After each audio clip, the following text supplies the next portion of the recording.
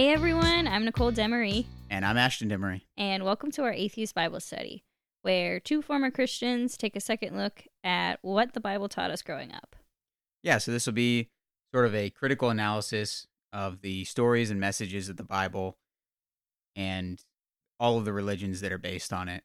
I'm also really interested in looking at the secular political interests of the writers and influence of the Bible and how that all plays into this.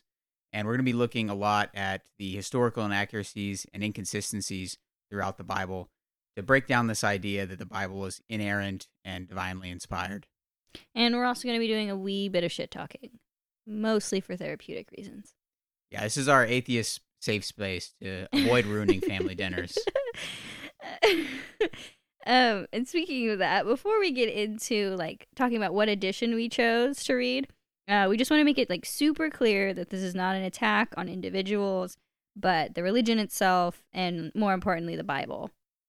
Right. We think it's really important to respect and treat people fairly in general, but we don't think that ideas are ever deserving of any kind of special respect. So it's just if you avoid talking about things just because people identify closely with those beliefs, we're not going to really be able to grow or learn or change anything. Yeah, absolutely. So, all right, let's talk about what edition we chose to read, because we really dive into some of the way things are worded, and that can get kind of complicated because there are so many editions of the Bible, all with varying wordings. Right. So there were three main versions that I researched. Those were the King James Version, the New International Version, NIV, and the New Revised Standard Version, NRSV. The King James Version was the first widely distributed Bible. It was translated in 1611, mostly translated by one individual. And since then, it's been mostly unchanged. For that reason, it's really widely owned. Probably this is the one that your grandparents own and use. Mm-hmm. And it has a really loyal following among those who use it. Yeah, because it was the first ever made for the people, because before that, Bibles were mostly for only holy men to read from, like priests and such. So this was the first one where anybody could get their hands on this and read it. And since it's so old, people just think that that makes it closer to what it should be, even though it's still relatively far from the actual events that happened. Because, like you said, it was made or produced in 1611. Right. For the New International Version, that one was translated in 1978. It was translated by 15 evangelical scholars based on the Alexandrian textual manuscripts. And it generally prefers a interpretation or translation that is friendly to evangelical ideas. That's the one you'll commonly see in Protestant bookstores, or if your church has a store where they sell Bibles or distribute them. Yeah. And so that's why we didn't want to choose that one, is even though it was translated by scholars and it is a fairly newer version, there seemed to be some bias there towards the evangelical viewpoint.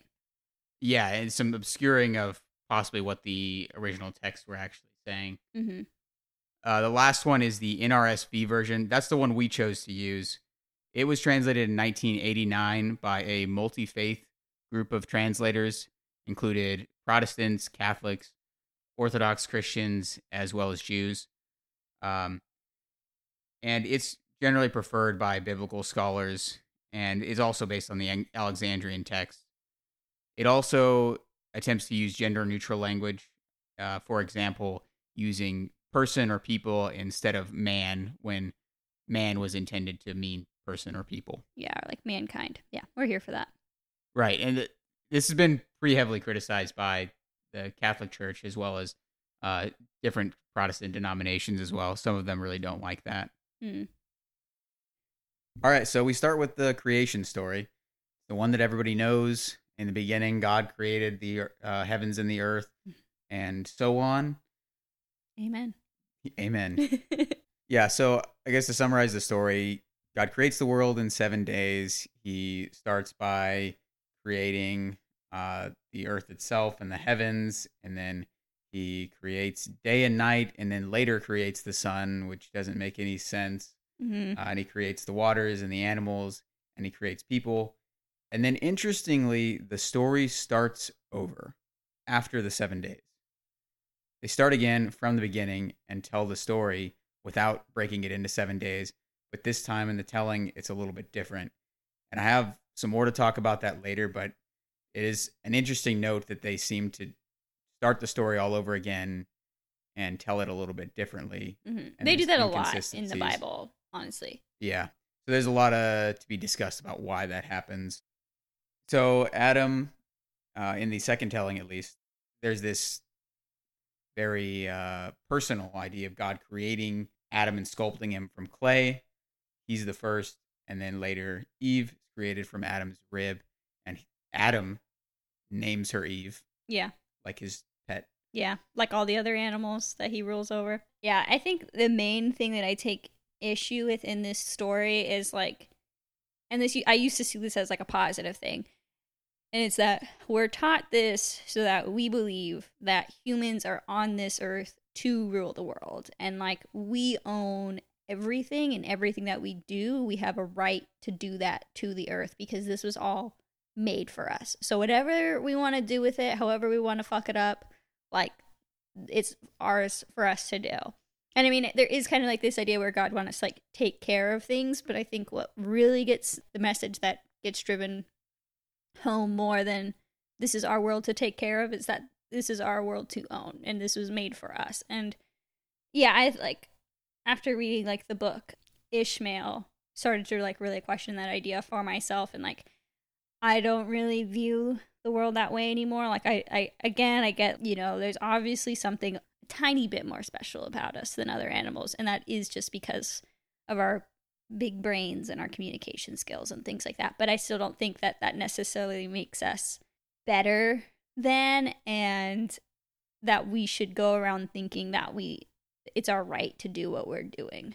Yeah, I think that might be one of the most harmful aspects of Genesis and the Old Testament. It has really created what we have modern day with the Christian right, really this universal denial of climate change, and even if they accept it, and a disinterest in doing anything about it because this is our earth to do with what we will, and it's going to be gone anyways because the revelations are going to, you know, the world's going to end soon and God's going to make it happen. So, yeah. Oh, and sorry, when I say Ishmael, I mean like, I'm pretty sure the author is Daniel Quinn. I'm not talking about, because obviously there's a person in the Bible named Ishmael too, but I'm talking about a separate book. So let's move forward to the original sin story. You want to talk about that? Oh yeah, that's my favorite. So basically, woman ruined everything for everybody, as always throughout all the Bible stories. So Eve gets tempted by the serpent to taste the fruit of the tree of good and evil, knowledge of good and evil, which is the one thing God said that they couldn't do. And so she tries it, realizes it's not that bad, and then gives it to Adam, and Adam tries it, and then they realize that they're naked and that they need to cover up, and then God finds out what happens and then kicks them out. Kind of the message here seems to be, well, one, it's the tree of knowledge. So in seeking knowledge and understanding, we have sinned against God. Yeah, okay, hold on. Obviously, we have a lot to say about that, but I need to backtrack a little bit and go back to before how we mentioned how Eve is created from Adam and it's from his side. And I want to talk about that really briefly because growing up as a woman in the church, you're kind of like always like, so am I less than a man? And they always kind of try to like massage it. So they're like, because I was made from Adam's side and not his foot, that I am equal to him because the side somehow makes me equal to him, which makes no sense because if I were truly to be equal to Adam, we would be made, I don't know, at the same time and from the same substance. So that leads me to a really interesting side story that isn't in this version of the Bible. It's the story of Lilith. She shows up before as like just like a demon woman who has sex with demons and men and kills babies and pregnant women. And then her story kind of transforms in this account. It's called like the Alphabet of Ben Sira. And in that version, which is my favorite, she is made from the clay, the same as Adam, and she sees herself as equal to Adam, which Adam does not like. And basically the story goes is when they're having sex, she wants to be on top and Adam won't let her. He likes to have her on the bottom and says that she should fulfill her wifely duties and stay on the bottom. And so she gets so fed up with Adam's bullshit that she says the Lord's name. So she says Yahweh. And then this gives her magical powers because she spoke the word of the Lord. It gives her wings so she flies like jams out of the Garden of Eden. Then God says she needs to come back or I'm going to kill like 100 of her babies every single day or something like that. And so basically 3 angels go after her and she tells them, all right, I won't kill children as long as they're wearing like my amulet of protection. She's kind of like a feminist icon, if you ask me. And she is used as that like later on, like women mostly just kind of look at the fact that, you know, she's just someone seeking independence and didn't see herself as beneath in man. And so, yeah, that's the origin story of Lilith. And then they were like, well, sorry, well, I guess we'll make you another girl then, Adam. And that's how they make Eve. Fucking punk rock right Isn't there. that? Yeah. And that is also how some people bridge the connection between the two creation stories, is because like he made man and woman. That was the first woman that he made, and then obviously they messed up and made it too much of an independent woman and had to make Eve the next time. Yeah. And so anyways, I guess what I'm really getting at is like, no matter how you try to work it, the fact that in this version woman is made from man and it's not like her own separate thing, it's like that's always going to be used like against women as like a sexist thing. Like there's really, I just don't see how you can like ignore that and like kind of look away from that as seeing it as like, oh well, because it was from his side that makes you equal. Like now you made as a piece of him and then he named you. So right. And that's not even really what's taught in churches, is that they're actually equal. They spin it a different way. But moving back to wait. What? And then I have one more weird thing that I was taught. Okay. So I was also taught that because Adam lost a rib or whatever to make Eve, that like women can do this one thing that man can't, and that somehow like proves that this story is real. It's like something like, so women can like bend their torso like a certain way or something like that, and that if you try to get a man to do it, then he can't do it, and that's because he's like missing that rib or whatever. Man has the exact same number of ribs No, I know. as women. I just want to make that clear for everyone. That's a scientific fact. I'm pretty sure, and they would have us like demonstrate this too. And I feel like there were boys, or yeah, I guess I can call them boys at the time because we were young, who like couldn't do it. And I just feel like it was just because like they just weren't as flexible or something. Like it was, yeah. Yes. Anyways. Okay, now we can go back to so the original sin the original story. sin, yeah. Did you have anything else about that you wanted to talk about? Oh, about the fact that it's a problem that it's Eve who's the one? I mean, I think that's pretty clear to everybody what they're trying to say, and that's common in a lot of mythologies. But my favorite line from Genesis so far is, "Who told you you were naked?" Priceless. That's my favorite line. It's like a hostage situation. It sounds like God just like had Adam and Eve as his like little naked man and women that I don't know what he's doing with these two, but he has them running around watching them, and then they're like, "Hey, I put some clothes on." He's like, "Who told you you were naked?" You've been talking to that serpent? You know? No, yeah. Okay, I made a note about this too. It's so weird that we're taught this story of like, God intended for you to be naked, like that is your original form, and it's our like pride or embarrassment or whatever that makes us cover up. But then yet the religion takes it so far that we should always be covered up, like women especially, like you need to cover them titties, like dresses past your knees, you know. Not all churches, you know, but like that is kind of the thing that is taught to women, is like you need to be conservative, like cover yourself up for the Lord. But like the Lord wanted us naked. Yeah, that's another one of those things. It's so weird how that just can't really quite mesh those things together. It's confusing. That's like all of the Bible. There's so many things that it's like, you said this, but now you're saying this. Yep. Another line that I think is really interesting. I want to hear what you thought about it. Mm-hmm. In God's discussion of the punishment for man and women for eating of the fruit, he tells Eve that she will have more pain in childbirth. Mm-hmm. And then he tells her that your desire shall be for your husband, and he shall rule over you. Yeah. And for the husband, because you listened to your wife. Right? Yeah. That's the end of that line, is because you listened to your wife. What do you think about all of that? Right. So basically what they're trying to say is, man, if you listen to your wife rather than to God, then you're going to be punished for that. And then the other thing they're trying to say is like some kind of like origin story, like some kind of like, you know what myths do. I mean, the whole Bible is a myth, but to explain why women have a hard time giving children, which like, it's not that really hard to understand why women have a painful experience giving birth to children, because we have fat heads that have to come out of a tiny hole. And like, I'm trying to imagine, so say we didn't do that and Eve has her first child in the Garden of Eden. So her childbirth is going to look different. Like, does her vagina just get so huge that they can just reach inside and pull, you know what I mean? Like, yeah, it's just such a weird way to be like, you know why it hurts when you have a kid? because you done fucked up. And sorry, yeah, I guess like this is just like the start to this whole like propaganda against women, that we need to be like beneath men and we should just look to our guys to lead us and show us the way. Yeah.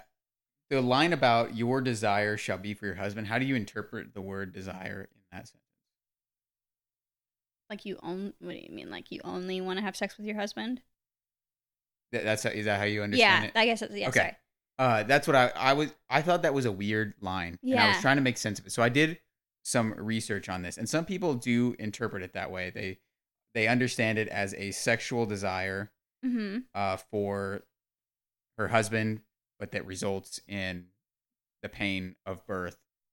But the more common understanding of this, from what I found, is that word desire is not meant to be about sex at all. Okay. The word desire, because a sexual desire for your husband generally considered to be a good thing, and wanting to have children, that's a good thing generally in most religious faiths. The word desire here is very similar to the use of the word desire later on in a Cain and Abel story. So God says to Cain, "Why are you angry, and why has your face fallen? If you do well, will you not be accepted? And if you do not do well, sin is crouching at the door. Its desire is for you, but you must rule over it." So it's sort of this animalistic, that sin wants you. It wants to get you. Mm-hmm. And most of them interpret the other desire using that phrasing from Cain and Abel to try to understand it as being, she desires for his position. The woman wants to be man's equal, wants to be able to rule the household as well, wants to have all of what man has. And that is a sin, to desire after the man's position. Fuckers. And for man's part, his new sinful nature that is added to him is that instead of being a benevolent ruler, he will now try to be controlling and a sort of brute as a man, instead of this nice, benevolent, but still in charge man. Oh my God, I hate them for that, because they basically like wrote it in. So be like, yeah, I get that you want to be equal to me, that it's in the Bible, that's what you want, but you can't. Yeah, it's very explicit. That is so... And that's not just me as an atheist putting spin to try to interpret it the worst way possible. That is, when I was looking into it, the most common understanding of what that line means by both Christians and Jews. Yeah, man. I mean, we're gonna have to do a whole episode on like things that made us like what actually turned our head away from religion. But God, add that one to the books for me. All right, let's get out of Eden. Okay. So they get kicked out of Eden for all that, and where do we go next? We go to Cain and Abel. Adam knows his wife, and they have Cain and Abel. So Cain is a farmer, Abel is a shepherd, and they both make an offering of like what they do to God. So Cain gives some stuff from his farm, and Abel gives one of his sheeps. And God really likes Abel's, and he tells Cain to fuck off, that he doesn't want his plants. So Cain gets really upset about this, kills his brother over it. And this is my favorite part of the line in the Bible, is when God asks our all-seeing God, our omniscient God, asks Cain, hey, like, where is your brother? What have you done to him? And Cain says to God, bitch, do I look like my brother's keeper?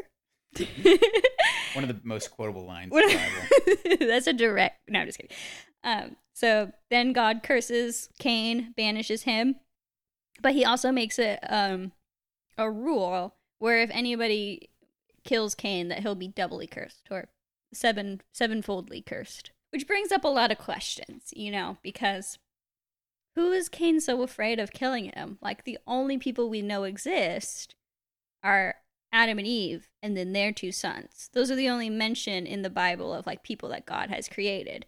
But now Cain is all of a sudden worried that if he's banished, that people are going to hunt him. And so I did some digging for once. Hell yeah. And I found that some people think that Adam and Eve did have other children before Cain and Abel. They just weren't of any notable mention, like nothing really happened to them. And Cain and Abel were the first who had like a significant story to tell. So they just like didn't talk about those older brother and sisters. And then that also kind of answers the question, is like later on, it goes into like Cain finds a wife and they go into their lineage and everything. And that's another thing, is like, who did Cain marry? Like, they just go through this lineage, just they had a wife and then they had a wife. And then occasionally they'll be like, and their wife's name was this. But there is no reason for us to understand like where these other people are coming from. Yeah. My only comment that I had on the Cain and Abel story is God's command / prophecy about maybe God essentially tells Cain that he will be a wanderer and not have a home. Right? That's sort of the prophecy or the command, that he is to leave. They're not in the Garden of Eden anymore, but he is to leave, and he is to wander the desert forever. And then it goes on to say that Cain essentially founds a village. Right? He marries, he settles in, has land, and he's got a whole people that are birthed from Cain. So it doesn't really make any sense. Either Cain rejected God's commandment or God's prophecy just didn't come true. Thought that was strange. That's all I really had to say about it. Yeah. So Ishmael also addresses this story, and he uses this idea of takers and leavers to kind of explain it. So takers are people who till the land and farm, and leavers are people who don't do that. They leave the land alone. So in this story, Cain represents takers, and Abel represents leavers. Okay. And this is actually a leaver story. So the leavers use this as an explanation for why the other group of people, the takers, are killing them.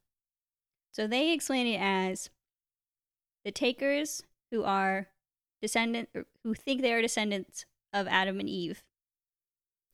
And they think that Adam and Eve ate from the tree of good and evil, and so that they now know the difference between good and evil. They have God's knowledge of what is good and what is evil. Right. So therefore, whatever they do, whatever they deem good, is actually good. And also, they think that they were kicked out of the Garden of Eden, where everything was just given to them. And so now they're cursed to this life where they have to till the land and fend for themselves. So the takers are farmers who think that they know everything and that whatever they do is good. And so that's how the leavers explain why the takers are killing them, because the takers think that they have a right to the land, and that if these people are there, they can just kill them, and it doesn't mean anything to them because they have the knowledge of God. So from Ishmael's perspective, is this like a leaver story, but it somehow just slipped its way into the takers' history? Yeah, so they go into that in the book. So it's a lever story that was eventually appropriated by the takers because they didn't successfully kill off all the levers, and so their story stuck around and circulated until eventually like the takers took it as their own. Okay, interesting. Yeah, and then another interesting thing too is it's also theorized that the mark of Cain is white skin. So anybody with white skin was to be seen as like, that was like a warning sign to the levers to stay away from people with white skin because they're takers and they're going to kill you for your land. Okay. Yeah, makes sense when you put it like that, huh? Yeah. It's really interesting because it does seem to counter what my intuition would say. I guess the common intuition is that the Bible and Christianity are very closely associated with agriculture and farming. And this is sort of the opposite of that. Right. That's why when I read this in Ishmael, it totally blew my mind because it made everything make a little more sense when you think about it as this isn't actually one of our stories. This is someone else's story, and we just did a really bad job of making it our own. But yeah. Also, if you got really confused listening to that, I encourage you to read Ishmael by Daniel Quinn. They do a much better job of explaining it. I basically condensed several pages into 2 or 3 minutes. So, only other thing I had of note from the sort of after Eden segment of the Bible is Nephilim. Do you remember that word? The Nephilim roamed the world? Yes. Okay. So the Nephilim says here, Genesis 6:4, the Nephilim were on the earth in those days and also afterward, when the sons of God went into the daughters of humans who bore children to them. These were the heroes that were of old, warriors of renown. So essentially, angels had sex with women on earth, and they created angel-human crossbreeds known as Nephilim. And further, it says that these were the heroes of old. I mean, that's mythology. That's like, yeah, that they're demigods. Straight up out of like other religions.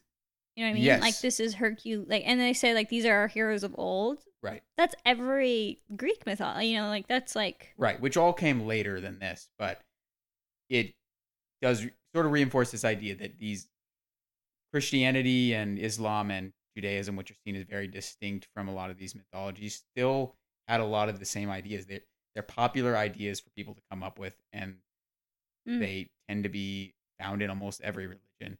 But I thought it was really interesting because I don't remember ever learning about that in church. It's something that gets skipped over intentionally because it's embarrassing. They don't like the idea of angels having sex with humans because it feels mythological and also a little bit polytheist.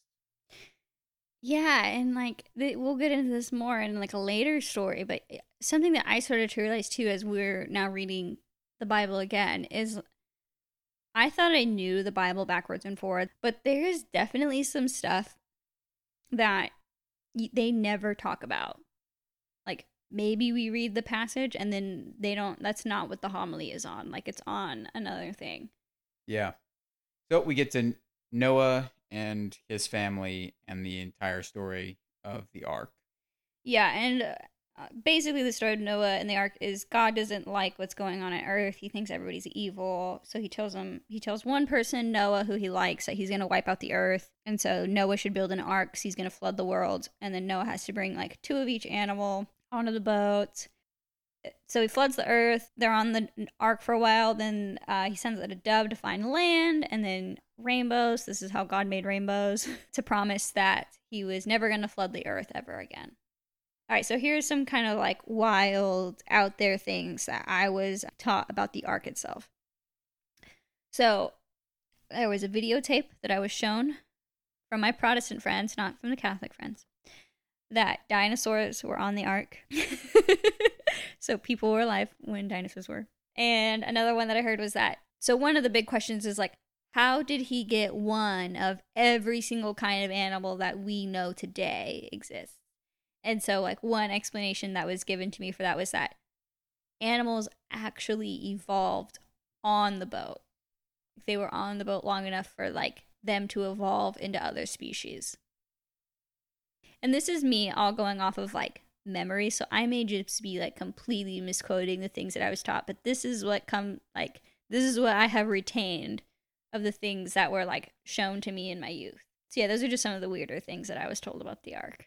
Yeah, you have to get pretty creative if you want any of the Bible to make any sense with modern science. Oh, and I also, this one, I don't know where this one comes from, but this is also something that I have in my head as like a thing. And it might come from the movie that was made off of Noah and the Ark.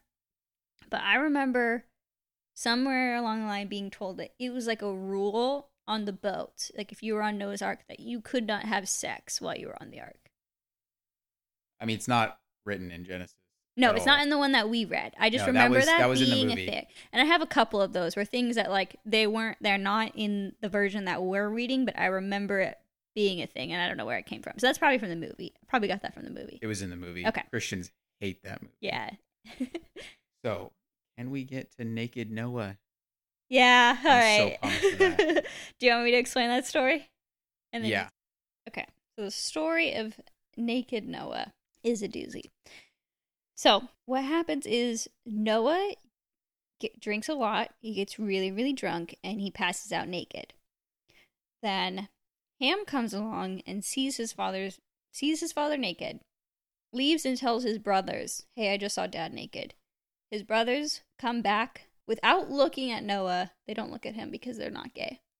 They cover up their father. No homo, bro. No homo here. They cover up their father without looking at him, and then they leave or whatever. And then Noah wakes up and somehow finds out that Ham saw him naked and gets really pissed about it and curses Ham's son, Canaan, and says that his descendants will be slaves forever. Discuss. So, the literal understanding of the story makes no sense. As you pointed out, how would he know that Ham had seen him naked from waking up? It's an extreme punishment for seeing someone naked. Mm-hmm. So, a more accurate understanding of that is that he did not just see him naked. Okay, so I saw some things like this, and I was like, I don't even want to go down here, but tell me. We're going down there. Tell me.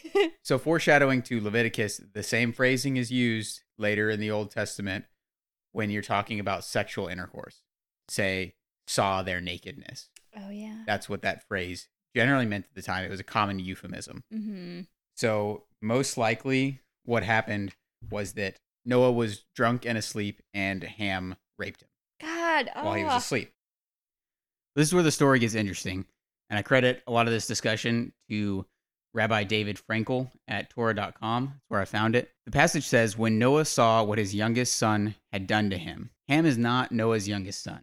Japhet is, in fact, Noah's youngest son. Mm-hmm.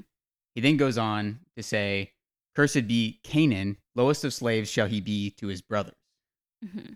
And when he goes later to bless Shem and Japhet, explicitly says that Canaan will be a slave to Shem. And Shem is not Canaan's brother. Canaan is Ham's son, Noah's grandson. And Canaan's brother is Egypt.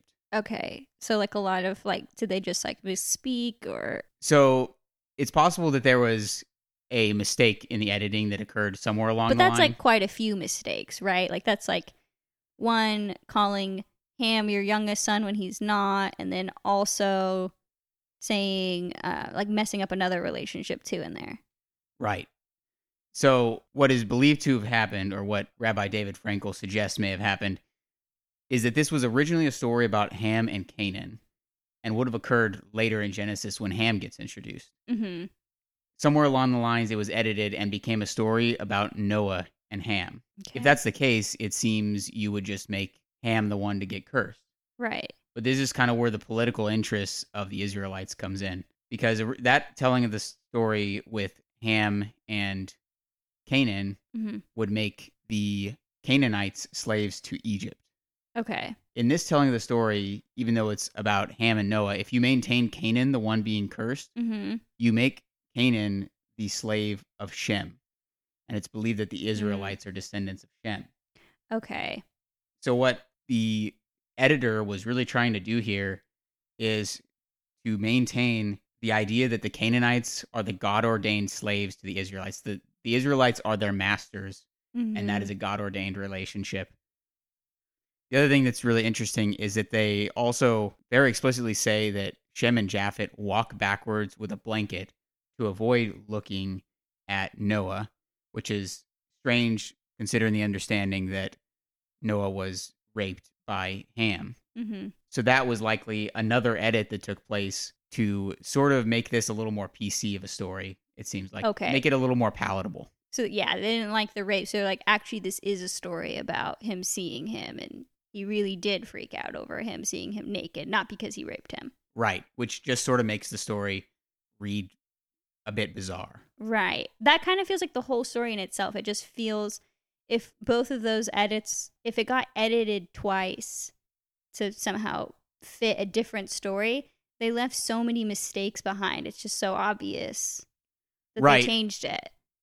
I think that really comes out of this is probably not one editor that did all of this, and there were probably some of these things were intentional and some of them were also actual mistakes, and other editors didn't know how to sort of make all these mistakes mesh together and left it as it was. Yeah. It's funny too, because either way you look at it, whether you think like it was edited or not edited, there's still a ton of mistakes that don't make sense in there. Right, and it should erode your trust in the idea of this book being the word of God. Yeah.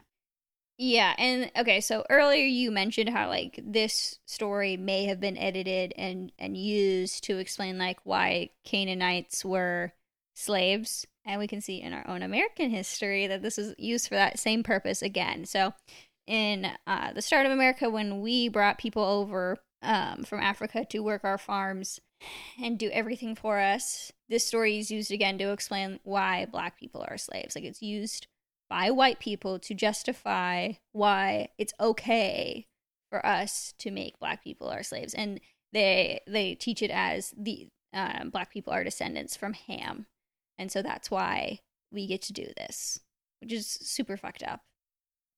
And Yeah. it bothers me. Our ancestors did that. We did that shit.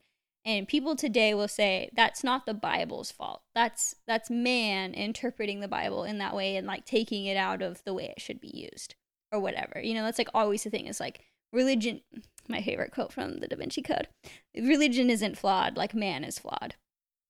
Or religion is flawed because man is flawed. And I don't care, like, if you think that's the fault of man. Like, that shit is still in the Bible to be taken that way by somebody. It's saying in the Bible that some people were intended to serve other people and be inferior and be slaves. And if that, like, to a larger point of that is, if you can sit there and say that that's fucked up, people shouldn't be, and everybody in America should be saying that slavery is wrong. And so if you can sit there and say that nobody should be a slave to another person, then you can decide for yourself, like, morally, that's wrong. And then why do you need this book to tell you the difference between good and evil? If you can pick that out of the book and say, like, I think this is wrong, then clearly you don't need to be told what is good and bad, because you know what is good and bad. Right. It's sort of pick a story, because on one hand you have Christians saying, look, a religion has what it has in it, and then people are going to interpret that however they want and go and do good or evil because they're humans and that's what they do. But on the other hand, you have them saying you need religion, you need Christianity in order to have morals. They use whichever one works for them in the given time. discussion. Yeah. All right. Well, I guess that's Naked Noah. Mm-hmm. It's a fun one. Mm-hmm. The next thing that I have here is the Tower of Babel. Yeah. So the Tower of Babel is a story in which the people of all the world, essentially what's saying, were coming together and building this great city, and they were going to build a tower to the sky so that they could reach. I learned it as reach God. Like, they wanted to build a tower to the heavens. Yeah, I think I remember. So in the original teaching to me as a Christian, it was sort of this idea that they were prideful and they wanted to be equals with God. I didn't really get that from the words in Genesis. They wanted to build a great tower for all of the world. And God says, nope, we're going to scramble up your languages so you all speak different languages. And so this is the idea of how the world ends up with all kinds of different languages. In reality, we can track pretty well the evolution of different languages throughout history. So obviously this isn't it, but yeah, again, I think this like further underlines that the Bible is a myth, and this is a myth made up to explain something that we didn't understand at the time, which is where languages came from. yes.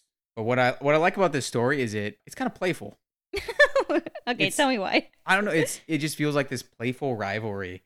Like God. So the quote I have from it is God looks at them and says, "Look, they are one people, and they have all one language, and this is only the beginning of what they will do. Nothing that they propose to do will now be impossible for them." And then he scrambles up their languages and makes them all speak different languages.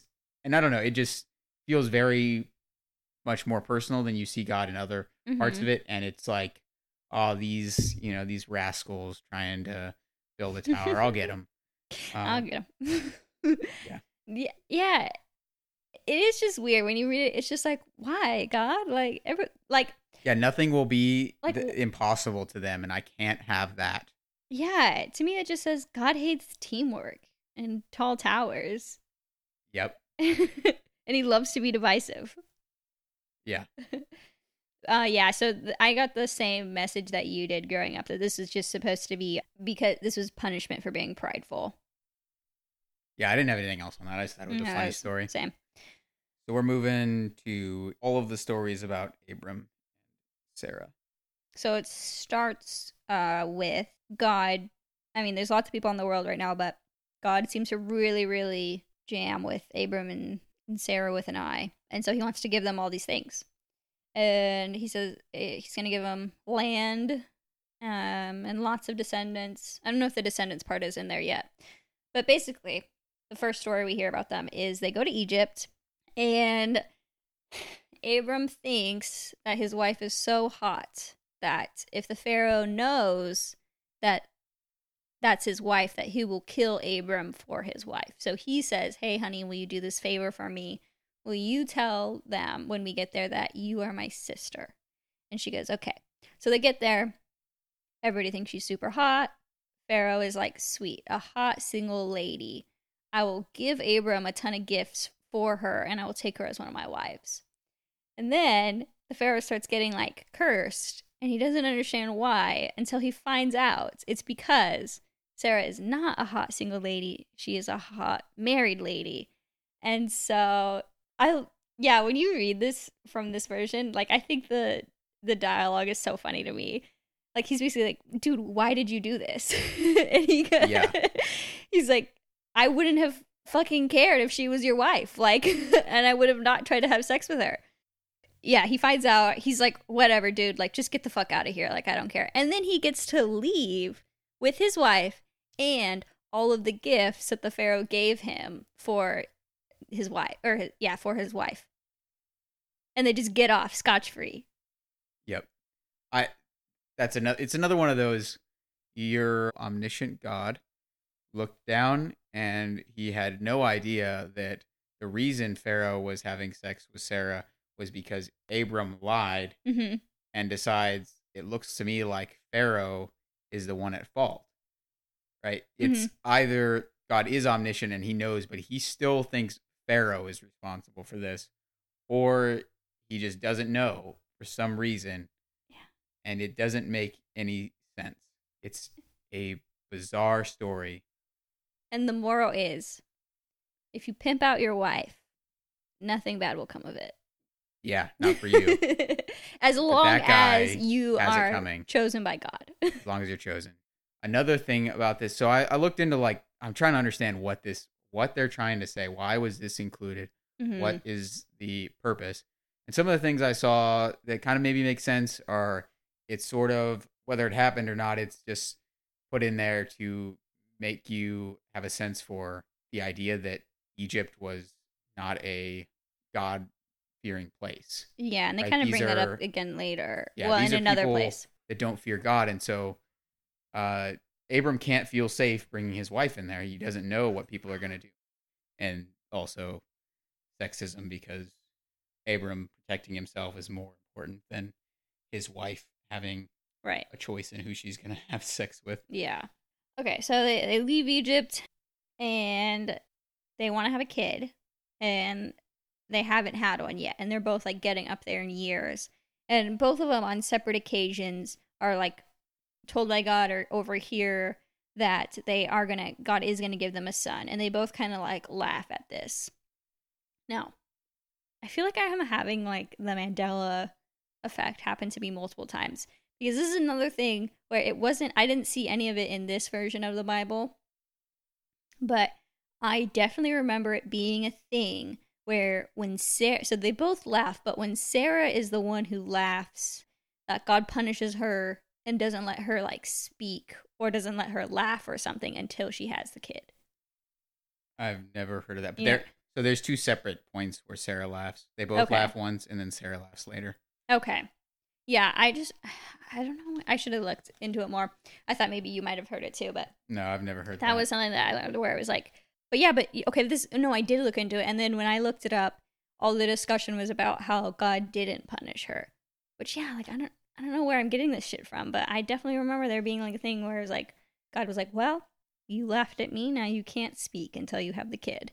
Weird. Yeah. Well, it is possible. I mean, that people just interpret it based on the fact that she doesn't speak again in the Bible until next. I'm pretty sure that's true. So, yeah, she tells Abram to take That's right. That's her slave girl, Hagar. Hagar. Which means, do you know what it means?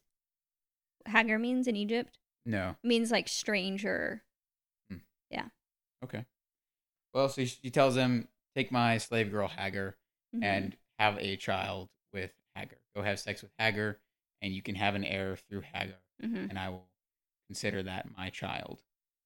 And so he does, and then they have Ishmael, and God prophesizes that Ishmael will also be a father of nations, if I remember correctly. Yeah, and I think a thing to note in there too is Hagar, once she becomes pregnant, she kind of starts to like look down on Sarah, and Sarah gets really mad about this. Sarah with an I, and she gets super pissed and tells her husband, and her husband Abram is just like, whatever, she's a slave, do whatever you want to her. So Sarah beats her, and then beats her so bad that then Hagar runs away, and that's when God is like, hey, go back to your master. Your son's gonna be really well. He doesn't say he's going to be awesome. He says that he's basically going to fight a bunch of people. He's going to be a really rough child, and that everybody he meets he's going to have problems with. But he will have lots of descendants and rule a nation. Yeah, okay. I remember that now. Yeah. Okay. That's like maybe my least favorite story. It's just a lot of like women again. There's just no good, so far, there is no good female protagonist in the Bible at all. Like all these women are just like, okay, yeah, like, yeah, we'll do your thing. Like, that's totally cool with me. Like, we'll do that. Yeah. And then in this, it's just, women being jealous of, other women for having kids. And then just it's not very compelling to me as a woman listener or reader of this. Yeah. The next thing from this, God says, cut your penis skin, and also, y'all get new names. Yes. That's okay. So that's where we get into circumcision. Yeah.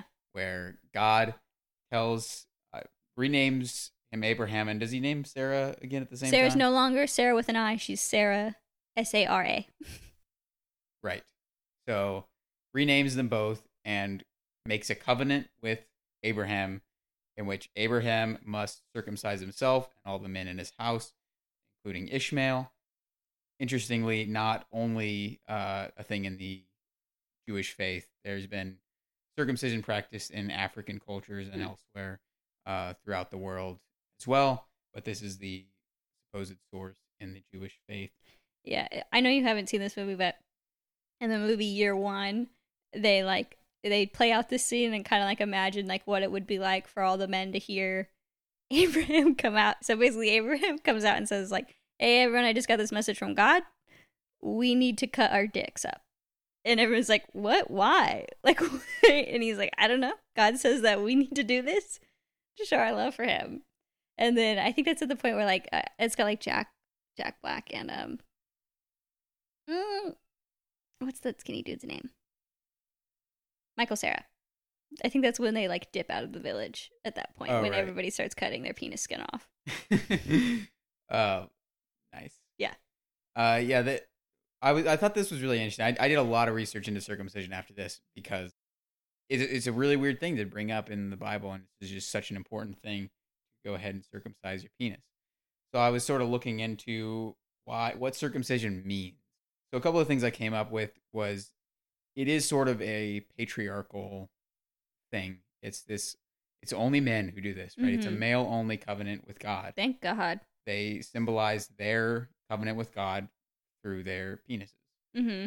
And going along with that, in the Jewish faith, specifically Orthodox Jews, not all Jews still practice this, but only a circumcised man can read from the Torah, the oral tradition of the Torah, can go up to the front during their services and read. Mhm. Orthodox Jews do not allow uncircumcised men or women to read from the Torah. That would be an embarrassment.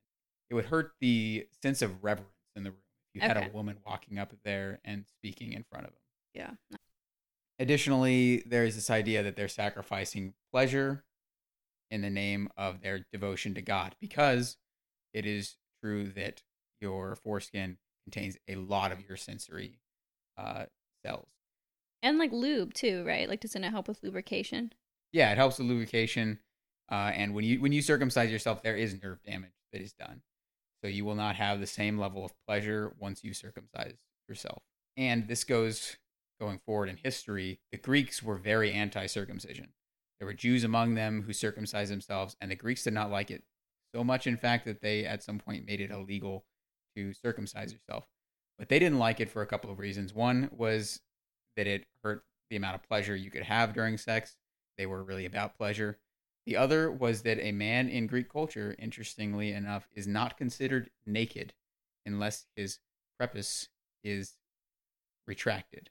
I'm not familiar with uncircumcised penises. So, are you trying to? Does it come out? I know there's like a little, it like kind of covers it, like a little hood almost. Are you saying that it comes out of that? Yes. So a circumcised penis, when a man is erect, will come out of that. Additionally, if a man is peeing and he is circumcised, he does need to retract that. Otherwise, he's going to make a mess. Okay, so that goes to like why I was taught that God said to do this, and it was for cleanliness. Because apparently, if you don't clean it properly, you can get infections and stuff. So the solution for God and people at that time, I guess, was just cut it off, and then you don't have to worry about cleaning it.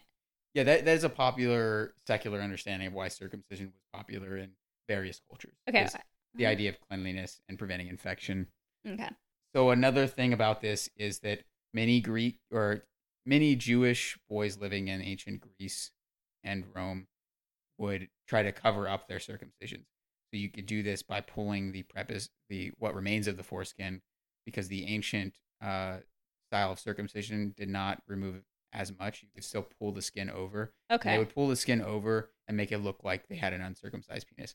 That allowed them to participate in things like, what's the word for it? Gymnasia, in which the practice was the Olympics, right? Yeah, the Olympics, or not necessarily like at like major games, but to do those kinds of things. Okay. Because the practice was to be naked. Okay. So many Jewish boys would try to cover it up. The rabbis did not like this at all. So they introduced a new practice called pariah. It's a second step in the circumcision. It causes significantly more neurological damage, and it didn't allow. There was nothing you could do once you had this done. Mm-hmm. There's no way you're covering up your circumcision. And I'm going to read a quote from how this occurs.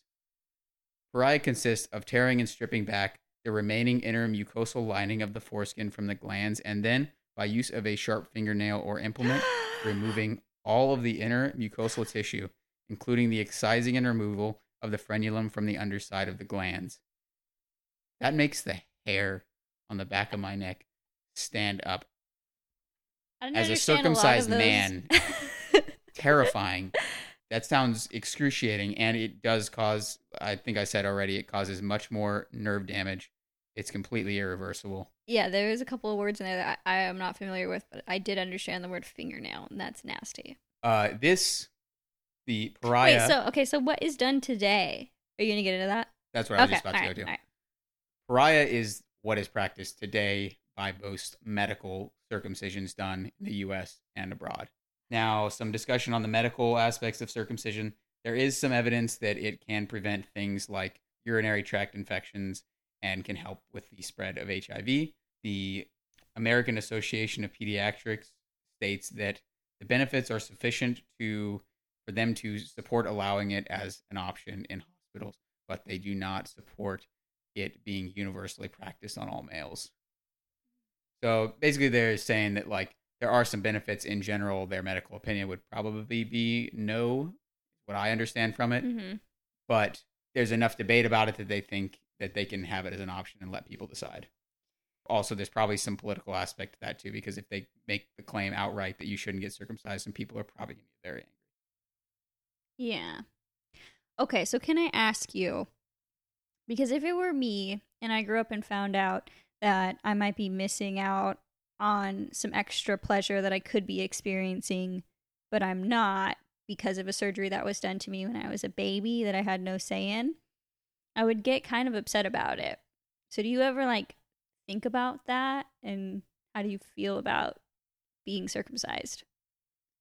Yeah, I don't know that I think about it all the time, but when I do, it does bother me to think that it was probably a decision that didn't have a whole lot of thought put into it. I doubt anybody really thought a lot about what the ramifications were of it or did any research on it. It was probably just an assumption. This is what's going to happen because this is what everybody does. Yeah, and it's weird to think that it is so common because it's genital mutilation, which is typically seen as kind of a barbaric thing, but it's super commonplace here in America. Yeah, I guess it's just one of those things that it's become a tradition and it's no longer questioned. Mm-hmm. All right, so I guess that's where we can call it for today, and we'll pick up next time, continuing in Genesis with more on Abraham and Sarah. Yep. Bye, y'all.